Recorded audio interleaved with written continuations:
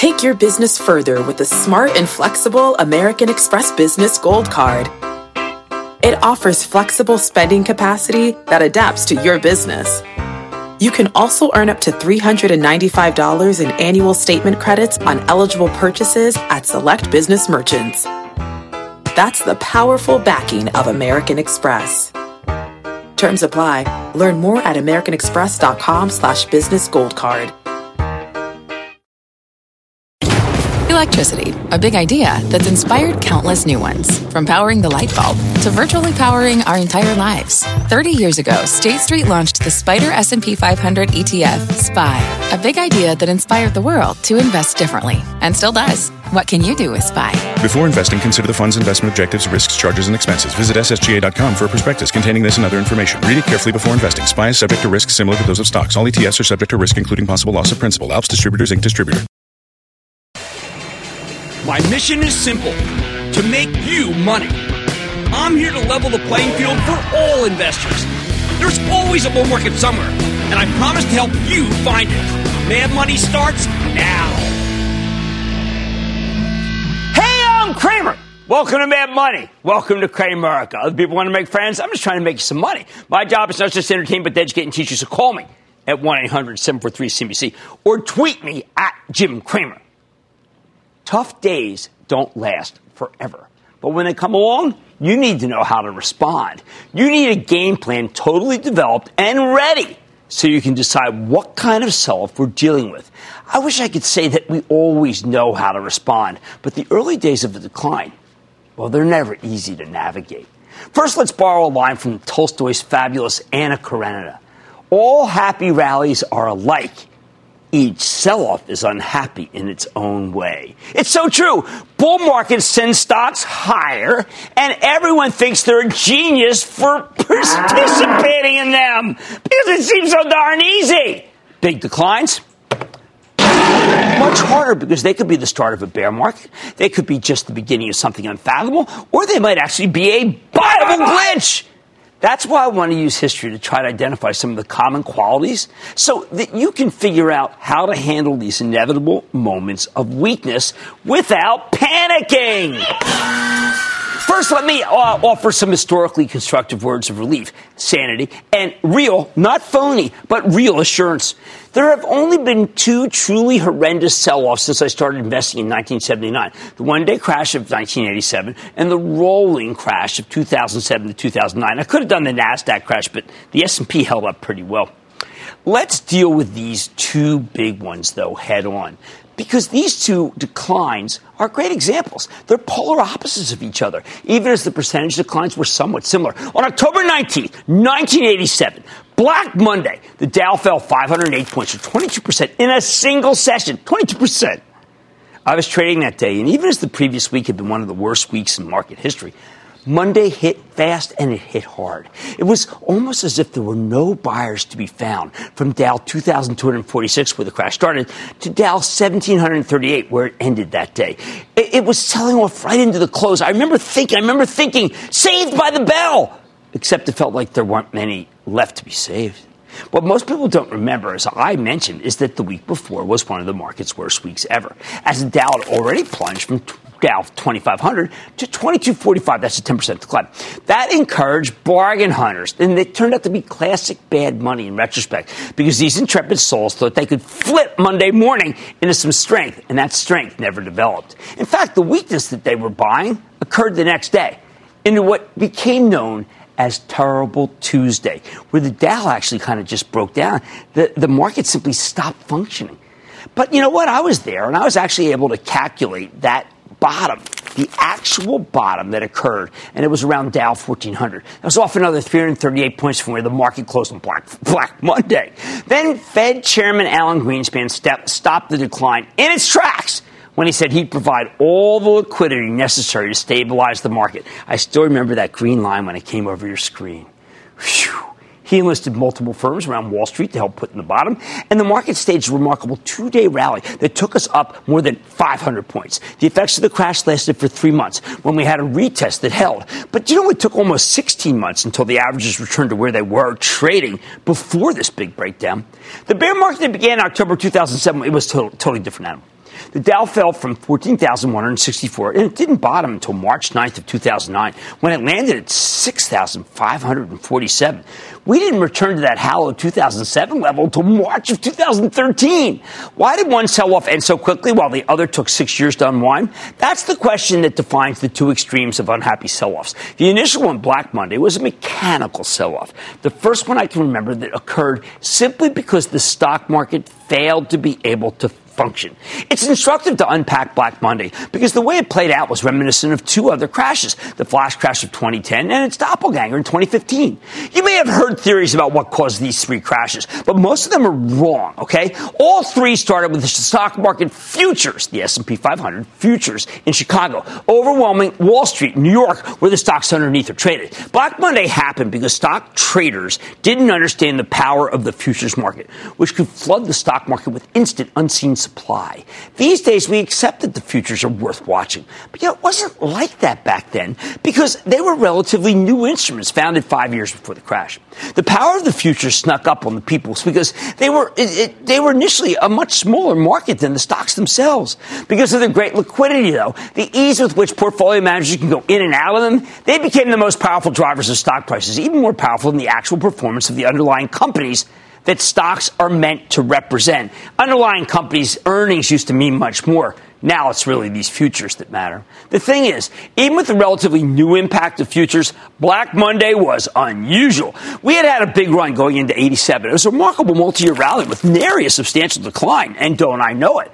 I left Goldman Sachs that year to start my own hedge fund because my returns had been so bountiful. The multi-year rally created such stupendous gains that a group of clever salespeople started selling what they claimed were insurance policies that could lock in gains and stop out losses for big funds. So-called portfolio insurance involved what was known as dynamic hedging. Oh, it sounds so dynamic hedging, where these specialists said that using futures, you could ensure that you would no longer be exposed to stock market risk, say down 5% or 10%, or whatever the policy you took out determined. The idea was that they'd let you sidestep the loss. I have to laugh. Sidestep the losses. It's impossible to do that. Unfortunately, much like communism, portfolio insurance is well conceived in theory, but it doesn't work in life. The losses all kicked in at once on Black Monday, and the insurance didn't work. If anything, the future selling from the insurance accelerated the decline and caused incredibly large losses for the actual insured. The people who sold these policies were charlatans and mountebanks. They were never exposed as such, other than just now. But that's exactly what they were. There's no magic trick that can get the returns from investing in the stock market without much of the risk. Don't believe anyone who ever tells you any different. Of course, at the time, we didn't know that the power of the futures could cause a crash. We figured where there's smoke, there's fire. If the markets crash, then there's got to be something real wrong with the economy. There simply had to be a recession lurking. There had to. At least that's what we told ourselves. Wrong. The economy was strong going into the 87 crash, and it was strong coming out of it. There just wasn't any economic correlation with Black Monday at all. It was the interplay between Chicago and New York that set off the conflagration. And when the Treasury Department examined what occurred that day in a huge report, it concluded that futures set off so much selling that some specialist firms on the floor of the exchange and some brokerage houses failed to step up and stabilize the tape. The latter had no duty to do so, but the former were supposed to do it, and Treasury found that many didn't do their jobs. I was fortunate enough to be in cash on Black Monday, having liquidated my portfolio early in the previous week because the market had acted so badly. It made my career. For the next 14 years of professional money management, I could show prospective investors that I had sidestepped the crash for real. They thought I was a genius, but the truth is, I was just frightened of the market and wanted to regroup. But as I never tire of saying, it's better to be lucky than good. So here's the bottom line. Sometimes crashes have nothing to do with the economy. They're caused by the mechanics of the market. Stay tuned for more examples of this kind of decline and the more serious animal, the bear market of 2007 to 2009.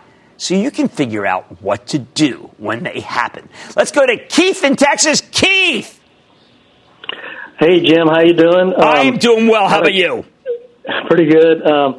My question is, how do you decide when a correction like we had back in February has made a bottom and it's okay to get back into the market? Well, what I like to do is I like to try to get a sense on whether the selling has run its course. And what it takes to do that is to be able, first, you get a level where it bounces, and then it comes back and it tests that level. If that second test, as we call it, holds, then it's more than likely that you have to come back from the sidelines and buy. Sometimes crashes have nothing to do with the economy. They have to do with the mechanics of the market. Knowing how to respond is essential to your money.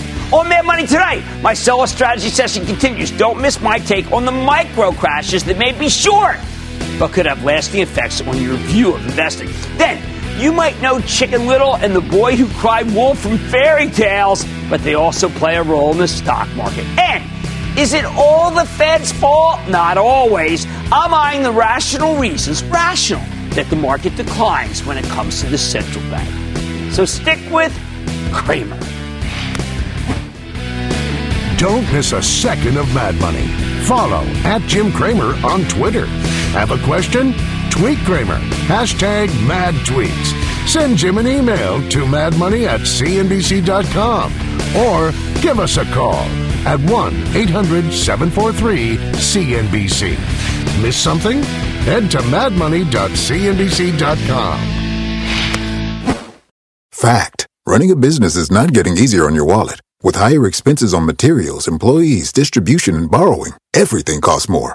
Also a fact. Smart businesses are reducing costs and headaches by graduating to NetSuite by Oracle. NetSuite is the #1 cloud financial system, bringing accounting, financial management, inventory, and HR into one platform and one source of truth. With NetSuite, you reduce IT costs because NetSuite lives in the cloud with no hardware required, accessed from anywhere. You can cut the cost of maintaining multiple systems because you've got one unified business management suite. You improve efficiency by bringing all your major business processes into one platform, slashing manual tasks and errors. Over 37,000 companies have already made the move. See how you'll profit with NetSuite, and then you can think of all the ways you could be spending the money you save. Company retreat in Malibu, anyone? By popular demand, NetSuite is offering a one-of-a-kind flexible financing program for a few more weeks. Head to netsuite.com to start saving. When you're hiring, the best way to search for a candidate isn't to search at all. Don't search, match with Indeed. Indeed is your matching and hiring platform with over 350 million global monthly visitors, according to Indeed data, and a matching engine that helps you find quality candidates fast. Use Indeed for scheduling, screening, and messaging to connect with candidates faster. Plus, 93% of employers agree Indeed delivers the highest quality matches compared to other job sites, according to a recent Indeed survey. Leveraging over 140 million qualifications and preferences every day, Indeed's matching engine is constantly learning from your preferences. Join more than 3.5 million businesses worldwide that use Indeed. Listeners of this show will get a $75 sponsored job credit to get your jobs more visibility at Indeed.com/madmoney. Just go to Indeed.com/madmoney right now and support this show by saying you heard about Indeed on this podcast. Indeed.com/madmoney. Terms and conditions apply. Need to hire? You need Indeed.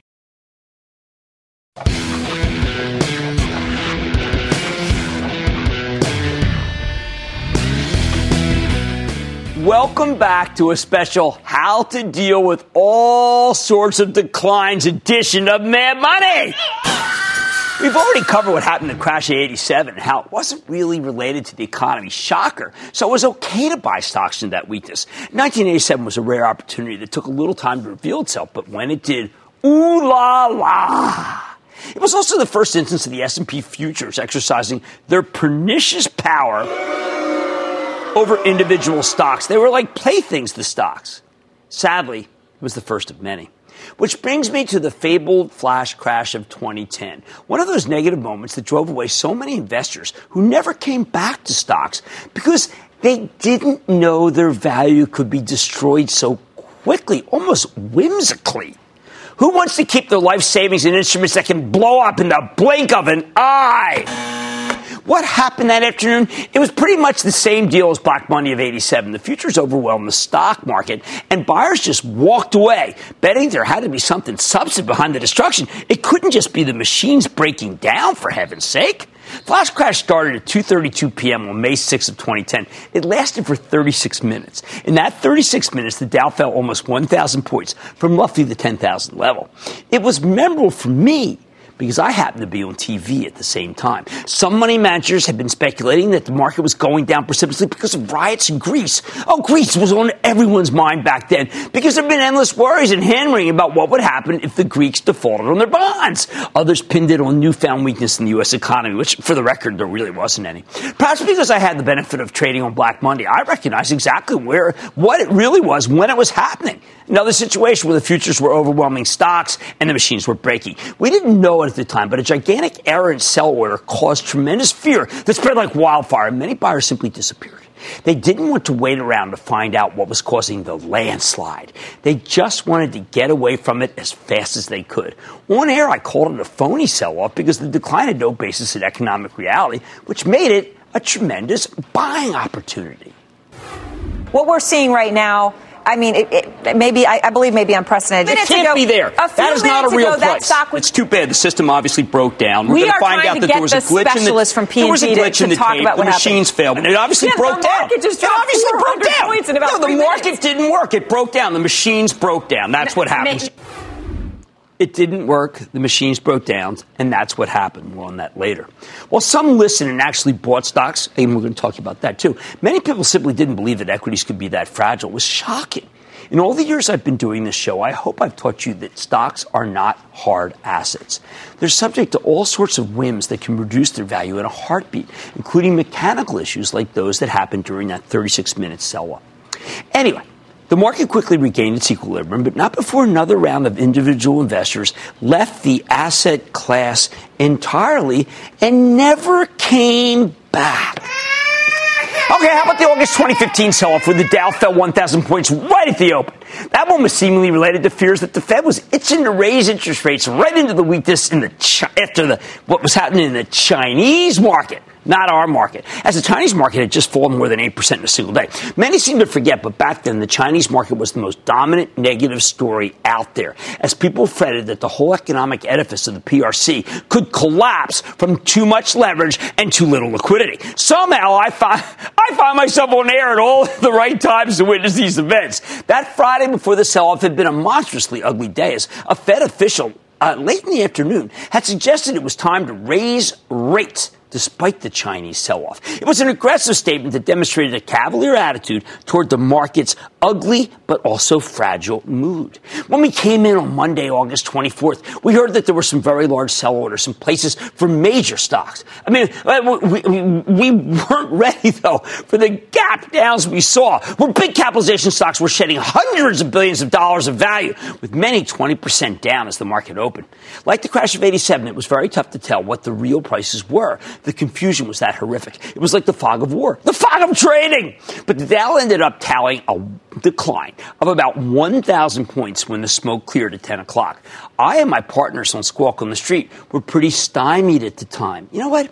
I remember turning to David Faber to chat about the meaning of the sell-off. In the midst of the conflagration, his reaction, priceless. The Dow is down 1,000 points. And the losses on some of these names, UNH, Verizon, GE down 13%. I don't. This is. I got to make some phone calls because these are. Yeah, you got to find out whether someone bossed. These are enormous moves. I got to make some phone calls. I remember what he said. I said, "Yeah, that's it. I got to make some calls." That's how confused we were. Again, we figured there had to be something. When you get that kind of decline, right? There had to be something going on in the economy. Somebody knew something we didn't.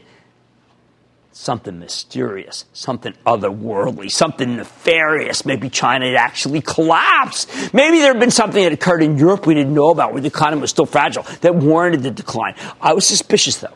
Suspicious because some of the hardest hit stocks were the recession-proof names, especially the biotechs, which for some reason declined harder than almost all the rest of the market. Think about that. That shouldn't be happening. If there was really something wrong with the economy, that's when people buy. Those stocks are often the safest of havens in moments when it's the economy that's at work. Once again, I suggested it was the machines that were causing the problem, that the futures had overwhelmed the stocks, and that the computers, they'd gone haywire.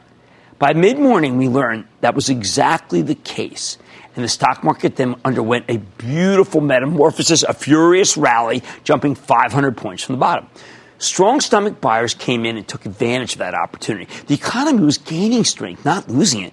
But a thoughtful Fed actually wasn't about to tighten, well, not with China teetering. It was an excellent time to buy stocks. Why was there such fear and confusion at the time of both the 2010 and 2015 mini crashes? I think investors weren't ready for either flash crash because post-1987, the government had put in what are known as circuit breakers. They were supposed to cool these declines by stopping trading momentarily. But these circuit breakers created a false sense of security that oddly still exists today, even as they failed to work properly on both occasions and did very little to stop the destruction. So please, when you hear talk of circuit breakers protecting you from fast declines, no, don't believe it. Fear can't be legislated or regulated out of the market. It will always be there. There will always be people who react horribly after an initial event, even if that event is mechanical and not truly substantive in nature. So what's the bottom line here? If you can determine whether a sell-off is caused by the mechanics of the market breaking down, then you might have an incredible buying opportunity. First, though, you have to figure out whether the sell-off is related to the fundamentals of the economy. If it is, then stay tuned. If it isn't, stay tuned anyway. But recognize that you have a first-class panic in your hands, and nobody ever made a dime panicking. But boy, oh boy, did they coin money taking the other side of the trade. We're going to go to Jeff in Florida. Jeff! Your Majesty of Mad Money, it's an honor. You are very, very kind. What's going on? You're welcome. Here's my question, Jim. Is there an equation, a formula, a rule of thumb, anything to dictate when or especially what percentage of profits to take off the table when really good gains are up for grabs? Well, you know what? I have had, the show's in flux at all times. I always try to measure these things. And what I've come to realize is that I used to tell people when things were really bad in the market, look, up 25% take some off the table. But for ActionAlersPlus.com, what I've learned is you got to be a little more patient than that. When you have a really good stock, goes up 50%, then you start taking some off.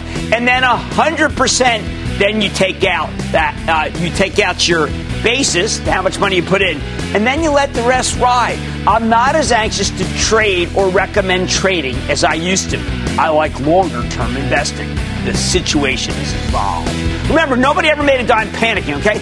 If a sell-off is caused by the mechanics of the market, you may actually have an incredible buying opportunity. Much more mad money ahead. The market's falling. It's more than just a nursery rhyme. It could teach you a lot about investing.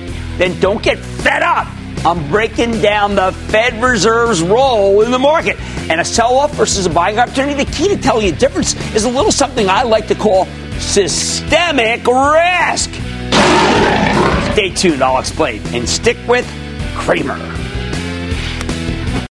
This episode is brought to you by AARP.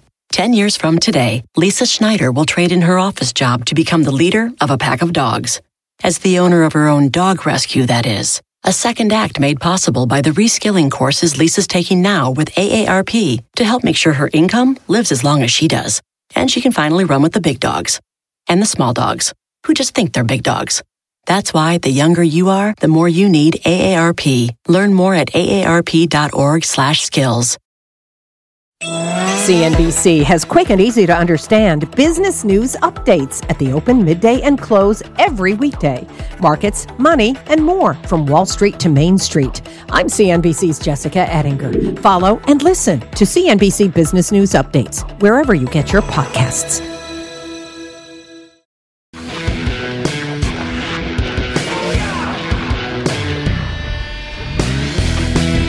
Here we are, back discussing what to do in a sell-off. Sell.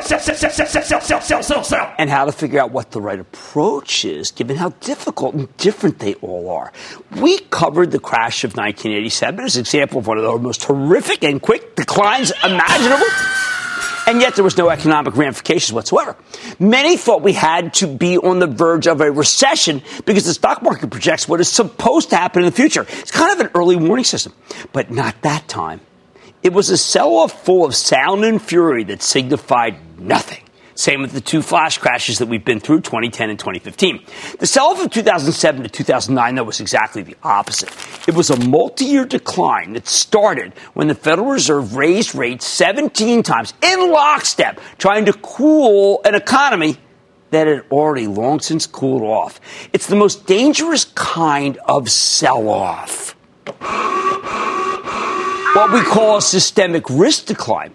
And it's one that we can't trifle with, and we got to spend some time on. Fortunately, they don't happen very often. Call it, say, how about twice in 80 years? The first being the Great Depression. Unfortunately, every time we have a severe couple-day decline, we hear this Great Recession bear market invoked. Lots of investors scurry out believing that the sky is falling, and then they never come back, and they lose money, and it's breaking my heart here. So let's set the stage. Back in October of 2007, the stock market peaked at a little more than 14,000 when, as I mentioned, the Fed raised rates over and over and over again 17 times, and the economy, after teetering for just a bit, fell off a cliff and took the stock market with it. It's one of those things that you could have seen coming if you had paid attention, done a lot of talking and some homework, or at least paid attention to me. When back on August 3rd of 2007, I excoriated the Fed for continuing to raise rates, oblivious to the damage it was doing to the real economy. My people have been in this game for 25 years, and they are losing their jobs, and these firms are going to go out of business, and he's nuts. They're nuts. They know nothing. Cramer. I have not seen it like this since I went 5 bid for 500,000 shares of Citigroup when I got hit in 1990. This is a different kind of market, and the Fed is asleep. Okay, but here's the thing. Bill Poole is a shame. He's shameful. They know nothing. They know nothing. They know nothing. They know nothing. Oh, excuse me. What did I mean by that? Well, shortly before I came out to the set that moment to be interviewed by my old friend Aaron Burnett, I had been talking to the head of one Wall Street firm about problems in the mortgage market. Pretty much everyone who followed this market, which is incredibly important to the health of the economy, knew that there were a lot of unsound practices occurring. Still, it was jarring when I was told by this executive that he couldn't believe how many people were beginning to default on their mortgages. He talked about how many mortgages of the 2005 vintage, he used a term that I had really before then only associated with fine wine, just weren't money good. Something that only had happened once in our country's history and was never supposed to happen again. The Great Depression. I was aghast. But you know what? I had a lot of friends and a lot of firms. So what I did, I started making a lot of calls. I wanted to see if this 2005 vintage thing was in trouble everywhere. I was ashen when I got off the phone as the problem seemed to be spreading like wildfire. I called mortgage bankers. I called guys who ran major Wall Street firms. Everybody said it. And that's why I went off so strongly on my rant. Oh, well, the Fed didn't listen, especially Bill Poole, who at the time was an important Fed official who was so sanguine about things that I had to single him out in the rant. Years later, I found out when the Fed's transcripts were released from that period that my rant was brought up. And the Fed had a hearty laugh about it. We then had a series of horrendous defaults of large banks and savings and loans, some of which were thought to be too big to fail and failed anyway, including the largest savings and loan and two of the largest and most fabled brokerage houses. I did my best to try to get people out, including going on the Today Show, to urge people who needed money near term to take it out of the stock market, lest it be lost. Whatever money you may need for the next 5 years, please take it out of the stock market right now. Whew. I don't think many listened, and the market fell another 40% before it bottomed. If you had bought any time from when the stock market peaked at 14,000 until it was cut more than in half by March 9th of 2009, you did lose a fortune.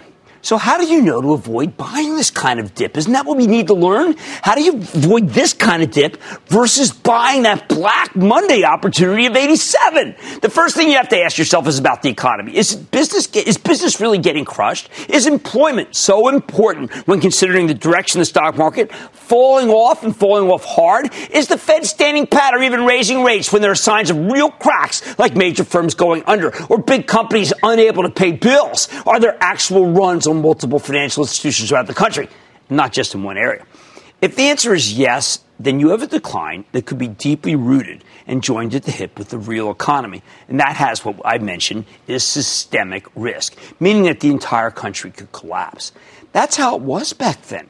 And it is why I get so angry when I hear people say, this is going to be as bad or worse than 2007, 2009, when there's, of course, nothing like that occurring because, like I said, only twice in 80 years. You don't expect systemic risk to continue happen. That's not the way it works in our country. Second, if you want to know if there's anything in place that can actually save the economy or actually turn it around, that's important too. Even if the government tried to intervene with a troubled asset program and the SEC tried to institute rules that forbade short selling, none of those things mattered. What brought the market out of its funk was a statement by Ben Bernanke, a forceful statement on 60 Minutes, no less, that he would no longer let any more banks go under in our country. Before that, we had watched as the Fed had pretty much indicated it was unable to stop anything dramatic from occurring. Bernanke was no longer worried about such niceties, and a bottom was put in. Were there ways to spot the bottom? I got a couple of signs that can help. One that I monitor closely is the Standard & Poor's Oscillator. That's a paid subscription product that I get, which is updated after the close of trading every day. It measures buying or selling pressure. When you get a -5, that indicates that there's most likely too much selling. When you get a -10, you got to do some buying. We were getting signals that were much worse than that near the bottom as a sign that it was time to buy. Another way to look at it, I like to say who's been pessimistic or concerned about stocks, but has been reluctant to say anything positive, who then changes his tune. The best example of that kind of switch came from the late, great Mark Haynes, who had this to say back then. However, I'm going to step out on a limb here. This is the big, hold on, everyone. We've been waiting for this. I think we're at the bottom. I really do. Look at that, March 10 of 2009, the day after Bernanke was on 60 Minutes. And that's why we call it the Haynes bottom. It bottomed. It was that much of a contrarian call from someone who hadn't been willing to make one until that moment. Now, it certainly made a ton of sense to sell when I said to sell. But before you say to yourself, what happens if no one warns you again the next time? Well, you know what? I've got some good news for you. It's a little sobering, but it's good. If you waited long enough, 6 years to be exact, you actually did get back to where you were before the bear market began. All right. Yeah, 6 years. But if you had sat tight, you eventually did get back to even. And since then, well, of course, you made a lot of money. Yes, it would have been better to take something off the table. But one of the reasons why I am always stressing that it might just pay to sit tight if you haven't sold is because even in the worst stock market and economic moment of our lifetime, you still did fine if you bought and held. So here's the bottom line. Beware of the Chicken Littles of the world. Be mindful that there are tons of people who cry wolf every time we're down for a couple of days. But then again, there has been one time where it paid to actually sell, when there was real systemic risk, remember that term, to the U.S. economy. Unless there is, again, it's okay to do some selling, but otherwise, maybe just sit tight and wait for those signals to buy. Donna in Pennsylvania. Donna! Hey, Jim. My husband watches you all the time and really trusts your opinion. Oh, fabulous, fabulous. I want to invest $5,000 for my grandson's first birthday, for him to use for college or a down payment on a house when he gets older. I know that it's a volatile market, and I want to invest long term, but I want to be defensive against sell-off. So what's my best way to go? All right, here's what we're going to do. We're going to divide that $5,000 into $1,000 each time. You're going to put the $5,000 in, $1,000 at a time. Why don't you do this? Wait every other month, $1,000, say January, then $1,000 in March, until it's all in. That way, if you do get a big sell-off in the interim, then put all of it in that's left at once. That's my rule, and it's worked for me literally since 1979. Let's go to Jacob in Florida. Jacob! Hey, Mr. Kramer. How are you, sir? Thanks for taking my call. This is Jacob from Tallahassee, Florida. Tallahassee. Let's go to Jim and Mills for some barbecue. Yes, absolutely. My question for you, sir, is when there's a bear market and I have a stock that's been performing well consistently in the past, what factors do you look at to decide whether to get out or if you should hold on to it for the long term? Well, in the end, it's going to come down to, if it's a bear market, we're going to look for companies with incredible balance sheets that we think have not borrowed too much money and therefore can ride it out. And then we'll ride it out right with them. Sellers beware! Beware of the Chicken Littles. Unless there's systemic risk, be mindful when investors cry wolf. Much more Mad Money ahead, including interest rate intrigue. I'm explaining how to handle sell-offs in the wake of interest rate hikes. Then, think I've covered all the ways to sell off? Think again. My strategy session continues. And I'm taking all your tweets. So send your questions my way. And of course, stick with Cramer.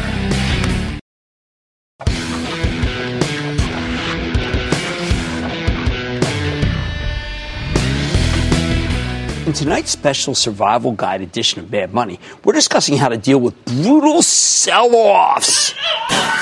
Specifically, how to defend against them, take advantage of them even. I've told you not to be glib about the systemic risk sell-offs that involve the potential collapse of the U.S. economy.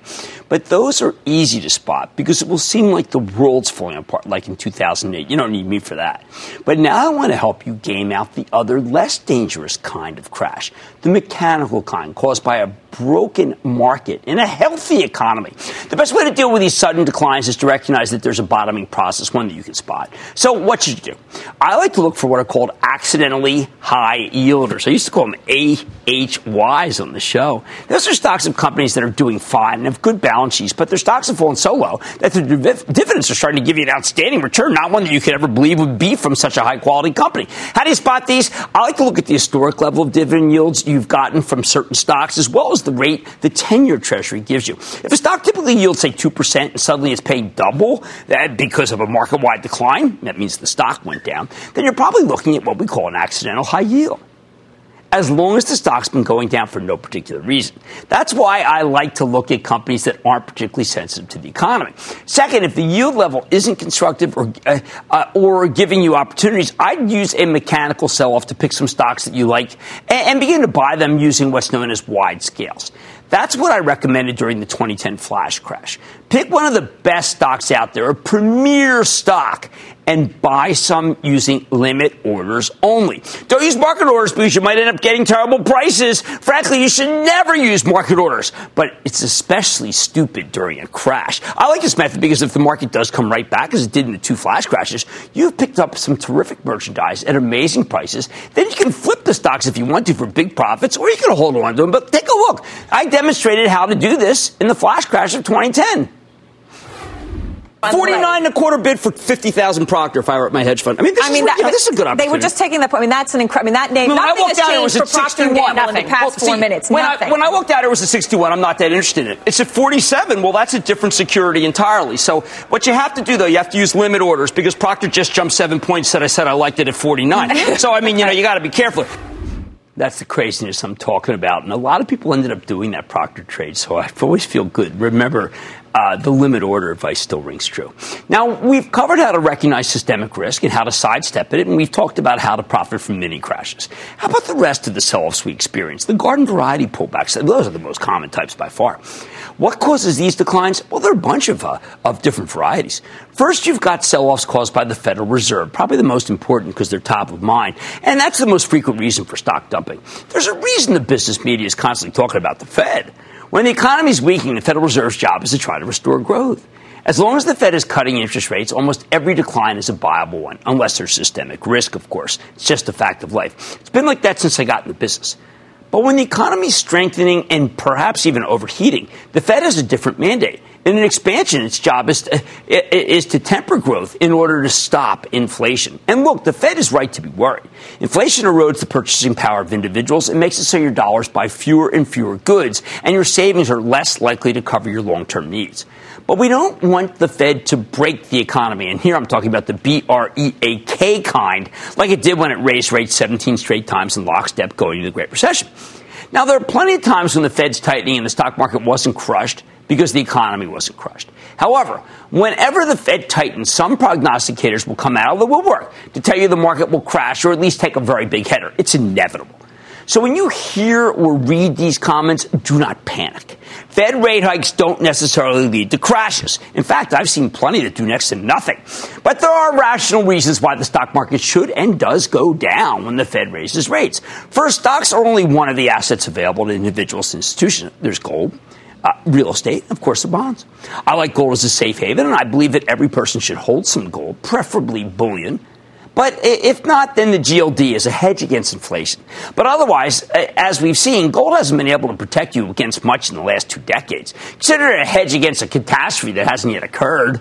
Real estate, actual real estate can be a good hedge, but most people don't have the money to invest in the kinds of real estate the big institutions can buy. Now, we do have real estate investment trusts, but they're not reliable as a proxy for real estate. Finally, we have bonds as an investment alternative, and bonds are the source of the problem when the Fed raises rates. As the Fed tightens, bonds, particularly short-term pieces of paper, become more competitive with stocks. You'll notice that as the Fed jacks up rates, high-yielding dividend stocks are going to be among the worst performers. That's because their yields suddenly look a lot less attractive versus what you can get from bonds, and their stocks are inherently more risky than treasuries. So please be careful of these stocks as safe havens when the sell-off is caused by the Fed. They're very different from accidental high-yielders that can spring back when the Fed is tightening. The second reason why stocks can go down legitimately when the Fed raises rates, because the Fed isn't perfect. I keep talking about those 17 lockstep rate hikes. Well, because the Fed isn't perfect. The Fed kept tightening and tightening long after it should have stopped. They've raised rates when they should have stood pat because the economy was already slowing, or even cutting rates fast because of what was going on underneath. When that's the case, sell-offs can materialize going to the Fed meeting, and then the pain will continue after. You get that kind of pullback, and you need to be extra careful not to be aggressive buying any stocks, especially the defensive high-yielding bond market alternative stocks, because they're not going to work. Here's the bottom line. Garden variety pullbacks can be gamed as long as there's no systemic risk. But sell-offs in the wake of the Fed raising rates, those are trickier, although they can lead to decent opportunities, as long as you stay away from the high yielders that become less attractive when the Fed tightens, and stick with the accidentally high yielders that might just give you that delicious bounce when the Fed is done tightening. Mad Money's back after the break.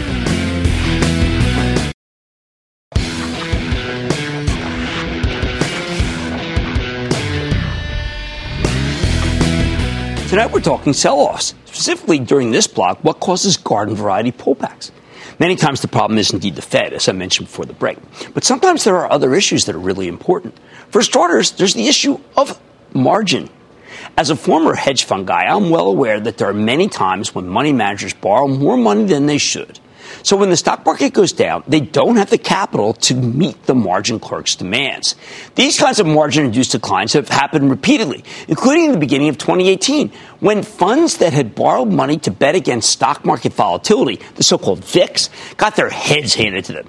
They were short the VIX, betting the market would remain calm, stupid people. And against them, they bought the S&P 500 using borrowed money. Again, real stupid.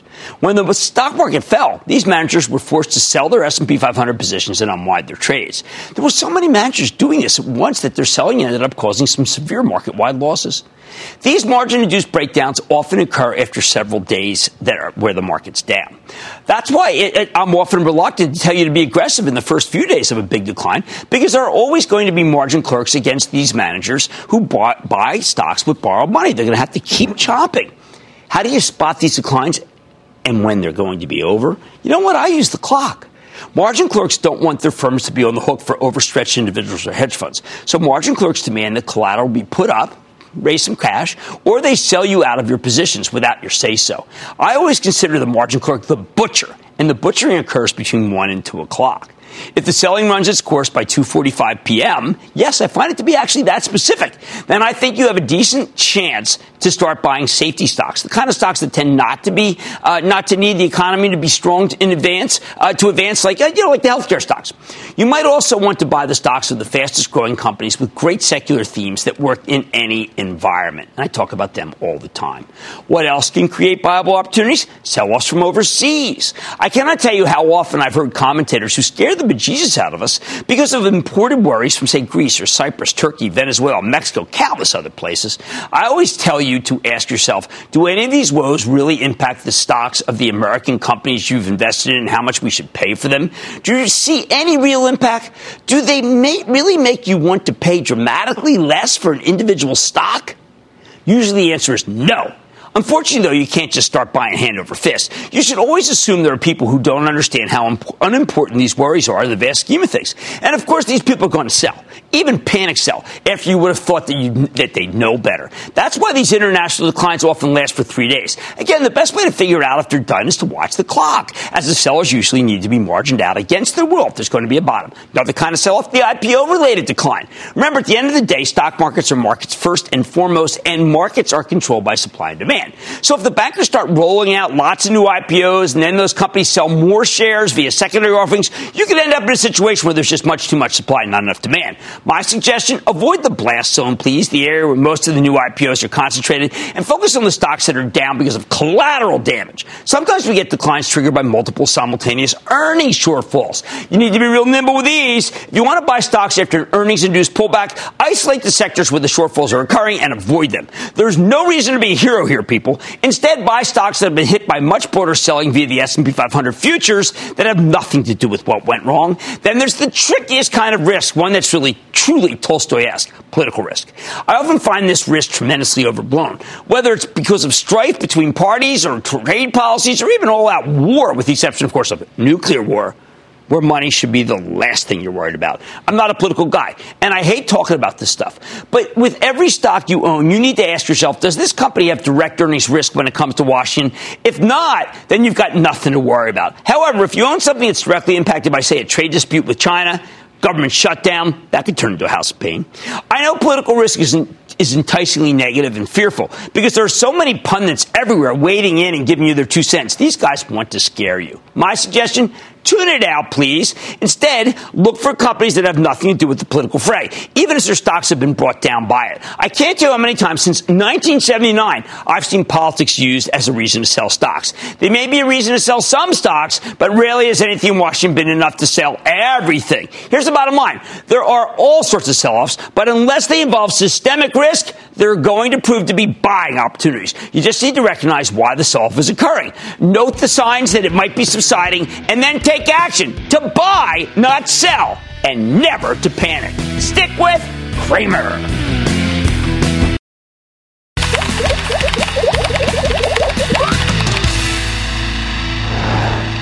You know me, I always say I have the smartest audience in television. I'd love to hear from you, so let's get to some of your tweets.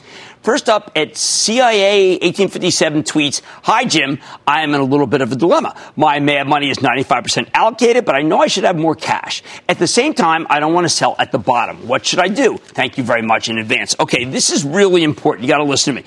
Do not sell until we get some lift. I know that a lot of people feel, well, there will never be lift. There always is. And then after the second day after a lift, the second day, you sell at the opening, okay? Next up, a tweet from Todd Pally. "Hey, at Jim Cramer, this kid could be mini you. Hashtag Cramerica, hashtag Mad Money." Hey, I'm Cramer. Welcome to Mad Money. Welcome to Cramerica. So we were trying to make some friends. I was trying to make some money. Kid's got horse snouts. Next up, from at Dave Hayseed, 1975, "Trucking with the Jim Cramer, an audio book that's gotten lots of use. I get something more out of hashtag Get Rich Carefully every time. Thank you so much. I cannot believe how hard those audio books are to read. That took me about 4 straight weekends and a lot of nights. I'm glad you're getting something out of it." Next up, a tweet from at Mike House 516 at Jim Cramer, Mad Money on CNBC. "Can you talk a little about how rule number 1, bulls make money, bears make money, pigs get slaughtered, applies to my S&P 500 index fund? It's been a long run. If this is bedrock money for retirement, you do not touch it. If it's money to put away for kids, you do not touch it. For school, do not touch it. I am talking about mad money that should be traded and taken some off the table, not that basic index fund. That's to be run for as long as you can stand it." Stick with Cramer. I like to say there's always a bull market somewhere, and I promise to try to find it just for you right here on Mad Money. I'm Jim Cramer. See you next time. CNBC has quick and easy to understand business news updates at the open, midday, and close every weekday. Markets, money, and more from Wall Street to Main Street. I'm CNBC's Jessica Ettinger. Follow and listen to CNBC Business News Updates wherever you get your podcasts.